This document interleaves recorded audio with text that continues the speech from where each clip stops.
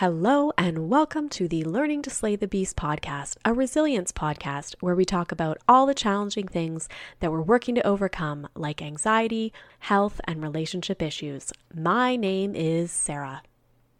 Welcome to another episode of the Learning to Slay the Beast podcast. My name is Sarah, and I'm happy to connect with you this week. We are back, and it is Valentine's week. It is a little bit warmer here this past week in Ontario, Canada, where I'm located.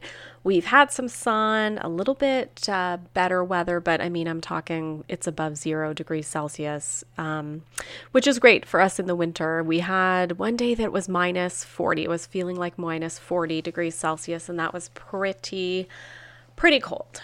So I would been really glad to get outside and enjoy a little bit of the sun with this reprieve that we've had. It's also Valentine's week. So if Valentine's Day is something that you enjoy, I hope that you're finding a way to enjoy it this week. I've seen so many great recipes around Valentine's Day that are gluten and dairy free. And so those are super fun to look at. Also, we had the Super Bowl, and again, I've seen so many amazing recipes around that. A lot for gluten-free, like pizza rolls this year. That seems to be the popular one that keeps popping up from different creators, but they all look really good. I did not make any of them, but maybe one day I will get to it. So it's been pretty busy in my personal life, so I have not been baking and stuff as much as I would like, but I'm sure I will get back there at some point. So this week on the podcast, we are going to speak with Dr. Lilach Saperstein, and she is an audiologist and parent coach that helps families feel confident and connected to their children in their lives. She integrates information from different resources along with the emotional journey that she's had in terms of parenthood. She has her own podcast all about audiology, which has been downloaded over 70,000 times, and she gives so much wonderful information on there. Today, she's going to be giving us a bit of a primer in terms of audiology. And so what I was really interested in to understand from her is more about language development, of course, to understand, if you're dealing with a young person, understanding language development, and then also getting more into understanding audio processing and audio processing disorder. This was something when my son was struggling with PANDAS, I was recommended by a teacher, go look into audio processing. Maybe there's an issue there. And it turned out that there wasn't, but it was something that I had never heard of. And so I thought, if anybody does have a school-age child, this information about audio processing, and then for younger children and school age, the language development information is quite great. And I love that Dr. Saperstein can kind of take the audiology piece, that medical piece, but then also overlay it with her parent coach information. So I hope that you'll enjoy this episode with Dr. Lilach Saperstein. So welcome, Lilach, to the podcast. Happy to connect with you today. Thank you so much. I'm very excited to be here. That's great. So why don't we start with you providing a little bit of your background and how you got interested in audiology? Sure. So one of the things about me, and I think a lot of people relate to this, is that we have so many different interests and so many different passions, and we want to find our thing. That's so hard to go back in, especially when you're so young. You're in undergrad trying to figure out a major and how that fits in with your life's purpose. But hey, life is long and things change over time. I think that's the nice understanding of my 30s. But at the time, I was really interested in teaching and explaining things. I was always tutoring everyone, and I really love explaining things. You'll hear me use a lot of analogies to try to explain things. And there was a lot of education on my mind, but also I was very interested in healthcare.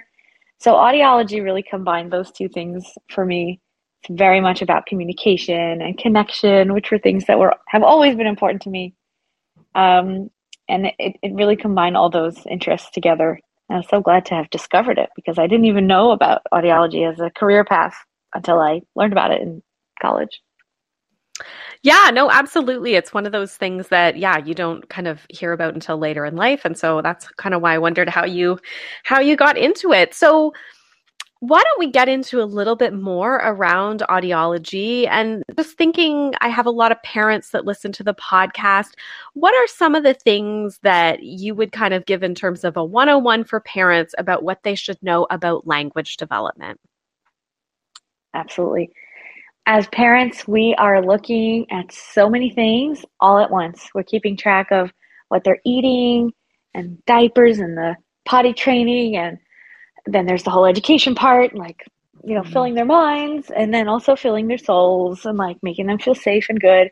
And we're doing all of that all together all at once, possibly for multiple children. And you have a job and you have relationships. Like that whole, but just like to take a real moment that for parents to take that breath and know that you are juggling so many things. And when you have an expert on one thing, they're going to come and say, this is the one most important thing to look out for. And that's one of many very important things to be looking at. So even, just as a blanket statement for everything we're going to talk about. So when it comes to language development, we're not just talking about talking. We're not only talking about what words they say and in what order at what age, but actually language is this huge part of our experience as humans, as our relationships with each other, our access to information and connection and learning. And language is really the basis of our cognition, how we think, how we talk about the past and the future, talking about abstract concepts. And when we talk about language and we get so hung up on exactly the milestones at what precise little rung you're up to, instead of looking at it as an overall progression of skills that build on one another. But that it is, yeah. I do think at the same time, right, like language is one of these huge parts of the relationship. And connection-based parenting is something that I'm so passionate about for parents to focus on how your child relates to you, relates to themselves. Those are huge skills, and it really all comes back around to the basis of the language. And connection-based parenting, what do you mean by that, just in case people aren't familiar? Yeah, there's a lot of different terms around these ideas recently. I really like this one because it's, some people call it like gentle parenting, or what was the other ones? There's all these different terms about like, long story short, your child is a real human, a full-fledged human since the very beginning, and respecting their autonomy, respecting their needs, having this relationship be at the core of the parenting experience, I think is a huge shift in a lot of circles that I'm in, and something I talk about a lot. Instead of, I'm the parent, you do what I say, stay quiet, get out of the way, that kind of perspective. Absolutely. I had somebody recently speaking about conscious parenting was what the term was. And so that sounds very similar. So yeah, absolutely. Okay. And so you mentioned about milestones. And that was something I actually ran into as a young parent, is my son wasn't meeting the language development milestones, and, it started to become concerning. And so I'm wondering what your thoughts are if a parent is thinking their child seems to be delayed. What are the red flags? What should they watch out for? I know it's so easy as a parent to get yourself hyped up, and other times so easy to say, you know what, I think it's fine. I think it's fine. So I wondered where we should be kind of in there as a parent, and if you can provide a little more context. Yeah. Milestones are really tough because they are a range, and everyone, some kids are going to be on the quick, super duper fast lane of things, and other kids take their time and are going to develop at their pace, and everywhere in between. So there's always a range around these things. Yes, we want first words by a year. That's like a nice little thing to sort of put in your head. But if it's 13 months or 14 months or even 10 or 11 months, that's still around the year. Hmm. And I think what people get hung up on is like, within this 2 week span, this new skill needs to emerge. That's quite small. So, making it a 2 to 3 month range around plus minus of these various milestones, I think can give people a little bit of peace of mind. But you also have to know yourself. Some people themselves are very on top of things always and maybe more anxious, where other parents are more wait and see and let's like sort of let this happen. So you have to know what side of that you are on and then also see how your child is doing. So again, those milestones are important and we do want to keep an eye on them. That's why you have your pediatrician and you have, other people hopefully in your child's life that are all sort of quietly monitoring that things are progressing. So for me, what I really hope that parents keep in their like be conscious of that there's skill progression. So whether or Hmm. not the first word came in at a year or 14 or 15 months, what I want to see 2 or 3 months after that is that they're starting to put two words together. And after that, that they're doing more than just naming things, but they're also requesting and making observations and making even jokes. Like, what other skills are developing? And are those skills building on one another? That's an important piece. Hmm. Hmm. Okay, that makes a lot of sense. And so for parents, then kind of do that in consultation with like your pediatrician or whoever else you may be working with to kind of keep track and then alert if they're not seeing that kind of progression, I guess. Yeah, and in terms of the one of the red flags from audiology side is that if there's ear infections or chronic fluid in the ears, that's something Mm. that you really want to keep an eye on and get those ear, nose, and throat appointments scheduled because you're going to have to wait 2 or 3 months to get one. So, like, get on top of that because that Hmm. really affects the hearing and it also affects the actual health of the ear and the child feeling all stuffed up and hearing as if they're underwater. That's going to affect how they hear and then how they develop the sounds of speech. And also, there's a lot of research connecting early childhood chronic ear infections and fluid in the ears with later in school difficulties with learning, difficulties with processing sound. So we want to keep it a clear, beautiful pathway for sounds to come into the ear as much as possible. All kids get ear infections. But when it becomes a chronic issue, something that's going on for more than 3 months, 4, 5, 6, well, we're starting to already see impacts later on. Mm. And again, that's Okay. not to say if you have an ear infection, you need to immediately freak out. And there is a progression that it sort of clears up by itself a lot of times without any intervention or medication. We just want to see that it does clear up. Hmm. Okay, that's a really good one. Okay, that's Mhm. helpful. And so you mentioned processing there, and that was something else that we looked into at one point was an audio processing disorder. I wondered if you could maybe, I know others have heard of that or been advised to get assessed for it. I wondered if you could explain what that is, and again, kind of red flags and what maybe parents should be watching out for in terms of knowing if that could be a situation to look into. Sure. So I love talking about how our ears work because it is so fascinating. But I will Hmm. not go into too much detail. But essentially, we have these three parts of our ear that are bringing the sounds from our environment all around us through the ear canal, the eardrum, those three little bones, and into the cochlea, the inner ear. And all these different parts of the pathway need to be functioning all together so that the sounds get in. And that's what we call the ear, the outer, middle, and inner ear. And then there's the nerve that carries now this information up to the brain. And along the brain, there's all these different places where it crosses over from right to left and back again. There's tons of processing that once the sounds have come into the ear, once they have been captured, the sensory input is in. What does our brain then do with that information? And that is the processing side of things. And what we do when we're processing sounds is that we are picking out the important sound versus the background. this filtering that we can do because we've got two ears. And so our brain is factoring in what's important. Also, where sounds are coming from. Localization. Is someone on my left side? Are they behind me? Is it high up or low down? These are also things that it's not just about hearing the sound, it's about what we're then understanding about the location of the sound, the quality of the sound. I think an easy way for people to think about this is that when you're speaking to someone who has an accent, you need to be paying attention a little more, especially if it's an unfamiliar accent or someone, you've just met.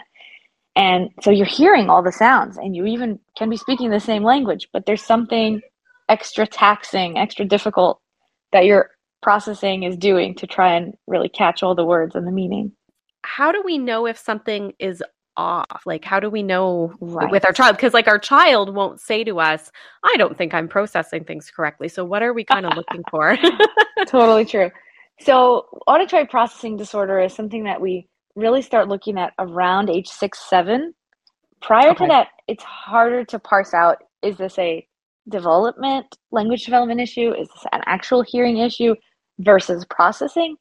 So we really, there are people who will start talking about it earlier, but for the most part, audiologists really start this question to parse out, is it processing or is it something else going on?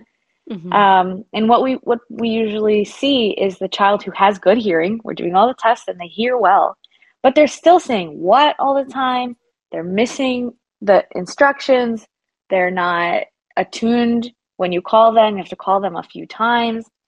And most of the time when kids are older, school age, they'll have trouble with multi-step directions that are given auditorily. They have trouble in the classroom. They're overwhelmed by sounds. These are some of the hallmark signs of auditory processing disorder. And they're also, unfortunately, also overlap with a lot of other things like ADHD. And, so it's definitely a long process to parse that out and get a diagnosis, but it's very helpful. That process can give a lot of insight onto what the strengths are, what the weaknesses are that we can help strengthen. And so if anybody's concerned about any of those things, always start with a hearing test. See an audiologist and yeah. And so, well, yeah, I was going to ask, like, what does the testing look like then specifically around audio processing? And then even like the treatment, like what would you do? Mm-hmm. The testing is very, very interesting. We do a lot of different tasks with headphones on, right ear separate from left ear, where we're giving some sounds to the right, some sounds to the left, and asking a person to focus on one or the other to be able to see, can they separate those two things? Can they integrate them? Timing, pitch matching. There's like all these different skills that we try to isolate. Which of the auditory skills is the child having trouble with? And then based on that, we would make recommendations for how to strengthen them. And that would usually be with a speech language pathologist who would target those skills specifically. Okay. Yeah, that sounds great. So it's not, I know when we went through it, I just kind of wanted to get across, like, it isn't a super scary test, it's one where the child's sitting there with headphones and it's almost like a sound booth. At least that's what we experienced. And so I remember even afterwards, my son was like, oh, that wasn't so bad for a test. I wasn't expecting it to be so easy, I guess. Yeah. No, the word test is very frightening in general. Yeah. Yeah, absolutely. Hearing game, evaluation is a little nicer. Yeah, exactly. And so that's, I think, all really helpful, especially because that could be a piece of a puzzle maybe that a parent's trying to put together for their child. I wondered if you could talk a little bit more. You alluded to it a bit earlier when we talked about parenting, but a bit more on the way that you can integrate mindfulness and connection with language development and how those things all kind of come together. 100%. I think we have to start from the beginning, which is that there are children that are born into very unfortunate and devastating situations, orphanages, things like that, where nobody touches them, nobody holds them, nobody makes eye contact with them. Those babies literally die from not having any like human contact, touch. They're starved of that connection because the nervous system relies on that for survival. Sorry to be so morbid, but it's frightening. And when we see that that is the outcome of not having any connection, any relationship with caregivers in a stable way in early childhood, that that also applies in the sense of language and of having any kind of communicative interaction. And again, that means looking into a baby's eyes and giggling or moving back and forth, playing peekaboo. All of those things are actually also language, right? Mm. Um, Holding a child really close to you and swaying, that is a lot of nervous system regulation that you're communicating. I am here, you are safe. All of that is the basic foundations of feeling secure in your body as a child growing, and then having then the safety to take risks and try new things. We see that a lot with toddlers in the playground, where are they the kid that's gonna try to climb the thing and like attempt it, or they're gonna hang back and wait for someone to walk through it with them? Both of those are fine, right? But it's just about the communication, that they are in constant awareness of themselves and caregiver with them, Mhm. parent, grandparent, cousin, whoever, right? That's why I say that. So um, when we know that that's actually the biggest thing we can do to help our child thrive and succeed and learn and maintain happy and healthy relationships throughout their whole life, is being there with them, being present with them, being present with ourselves. Like, it has to start there. Um, and that's a tall order. So I don't mean to pressure anyone. We're all living in the real world too. Mhm. So it's not a constant thing, but I think if we're conscious of it and we bring it in every so often throughout the day, throughout the week, where even for a moment, for a minute, we make eye contact, we try and have a positive and connected experience together. That is enormously powerful for their development in every area. But it's really about that connection, that language together. Yeah, okay, that makes a lot of sense, and that's a great tip about, just trying to get that connection wherever you can. I think a lot of people don't think about that in terms of development quite the same, or language development, so that makes a lot of sense. Yeah, and there's so much pressure that we have from all around us to be doing what we Hmm. can do with our kids, what games to do, what to say to them, and what activities to do.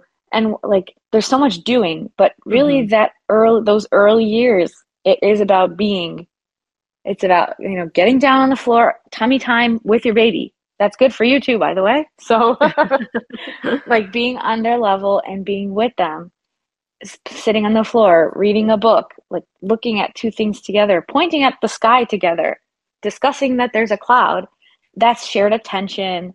These are, shared attention with another person and sustained attention.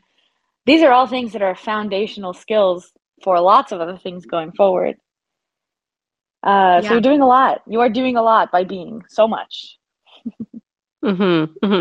Yeah, no, that makes sense. But you're definitely right that there's the focus on the doing, like, did I take them to this, or did we travel here, or you know what I mean? And Yeah, it's maybe not where the attention is best at times. yeah. That's It's great. about a balance. Hmm. So I wondered, before we wrap up, are there any other kind of key pieces of advice or tips or tools that you want to share with the audience? Well, if someone's listening to podcasts like these, they're already doing so much for helping the, learning and gaining as much knowledge and experience as you can, which is awesome. So good for you. Instead of, a million other things you could be doing, you're still coming for this. So good for you. And I would say that continue asking questions. There's no one that knows everything about every topic. How could you? And then you have a whole new person that they're a whole new bundle of questions to learn about. So never stop asking questions, and don't be ashamed. No one's supposed to know how to do this before you do. And then you have another kid and it's a whole new story all over again. Yeah. Oh, I know. I found Um, before everybody said, oh yeah, have a second. It's just like the same. And it's like, oh, not at all. It's like they're totally different people and totally different. So yeah. yeah, I have three daughters that are 8, 6, and almost 5. And yeah, it's definitely each one is a whole world. I'm a different mother with each of them, I think. Oh wow, yeah. And on that same vein, also to really listen to your gut and trust yourself as the parent. Like before, we spoke about should you be more anxious or more wait and see on things. And I think there's a part of you that knows like something's not exactly as I think it should be. So ask the question. Don't be ashamed to go for it. Or if other people around you are all alarmist and you're like, no, my kid is fine. I know they're okay. That there's something about getting in touch with yourself and how you're feeling about things that's intensely powerful. And so much of the journey of parenting is learning to be with your own thoughts and your own triggers and your own goals. It's a very um, it's quite an emotional journey, and I don't think Hmm. we take that into account enough, especially from professionals that come and do all sorts of evaluations and paperwork and like we got 20 minutes together, boom, boom, boom. We don't necessarily take the time to say, hey, this is hard, you're doing a good job, and it makes sense that you're overwhelmed. So that's something that I do with my clients online. I do a lot of counseling to families that you have your clinical people that are taking care of all the things, but then you come into a session with me so we can talk about how this is actually affecting your life, your relationships, your the bigger questions about what's going on in your life with this child. Absolutely. And so that gets into a little bit of your role as a parent coach, right? Yes, yes, and Perfect. also this year we're starting a new project in 2023. No matter when you hear this, you can join us. It's weekly mindfulness exercises that are simple and short. Like, because nobody, we all hear about meditation. I don't think any of us are going on a 10-day retreat. That's not really compatible with motherhood for the Mhm. most part. So, I really try to bring in a simple skill that we can practice for ourselves once a week. And that's the project called All About You 52 for 52 weeks of the year. And there's more information about that. If anyone wants to join, you get a 7-day free trial to check out a bunch of these audios. It's really fun. And a community of us doing it together. Oh, that sounds really good. Yeah, that's great. Maybe I can link up in the show notes. Is there a website or what's the best spot for people to find out more? Yeah, you can visit allaboutaudiology.com. And then if you add allaboutaudiology.com/mindfulness, that will take you right there. Perfect. And what about the other ways people can contact you if they're kind of thinking either on the parent coach side or they're wondering more about audiology? What are the best ways to get in touch with you? Absolutely. Find me on Instagram at All About Audiology Podcast, on Facebook as well. And you can find me on TikTok these days as well, although I'm trying not to be on there too much. But yeah, definitely send me a DM. I'd be so glad to speak with you, see what's going on, and how I could help. If you want to join our community too, that's trying to. It's not just about audiology, but the trying to find the presence, even with one breath a day, like where you actually took it on purpose. That's huge. Mhm. So Yeah, absolutely. You're right. There's so many parents feeling very overwhelmed with all of the different things. I think, the pandemic heightened things, and I don't feel like for a lot of us it's come back down. Like it still feels very busy and heavy and a lot to do. So I can see that this is 100%. a good community. Yes, I agree. Awesome. And now it's almost like we've come back, quote unquote, and Hmm. yet now we're like still managing all the things we were doing when we were in a different situation. Now it's like double challenges. Yeah, and then there's almost this pressure to do the comeback of like, okay, so Right. now, okay, like what did I do in 29? Oh yeah, we went on vacation and we went here and we did, so I guess we have to do all of that again. It's a busy time, I think, for parents. Totally true. Okay, well, thank you so much for your time today. I think this is hopefully going to be great, like a basis for people to understand a little bit more about audiology, and then definitely the things that you can offer in terms of your parent coaching as well. Thank you so much for having me.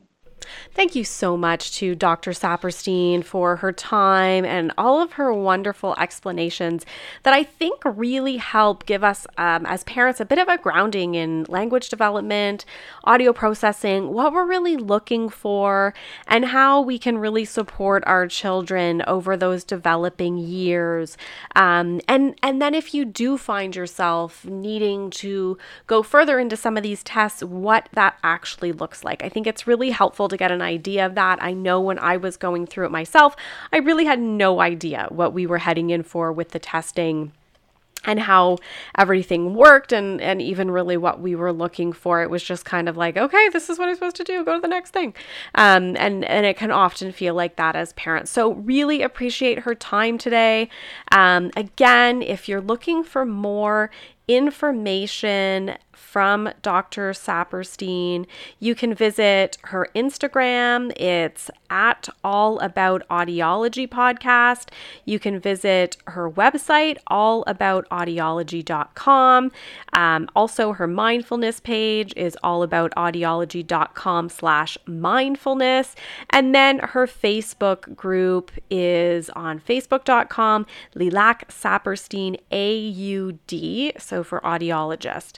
Check out all of the information that she has there that can really give you even more of a grounding in terms of parenting as well as audiology. I hope that everyone is enjoying the winter and that you're moving right along. I know I keep feeling like we're almost there in terms of this winter, but I know there's more to come for sure. But I hope everyone's keeping well and keeping warm. Have a great week.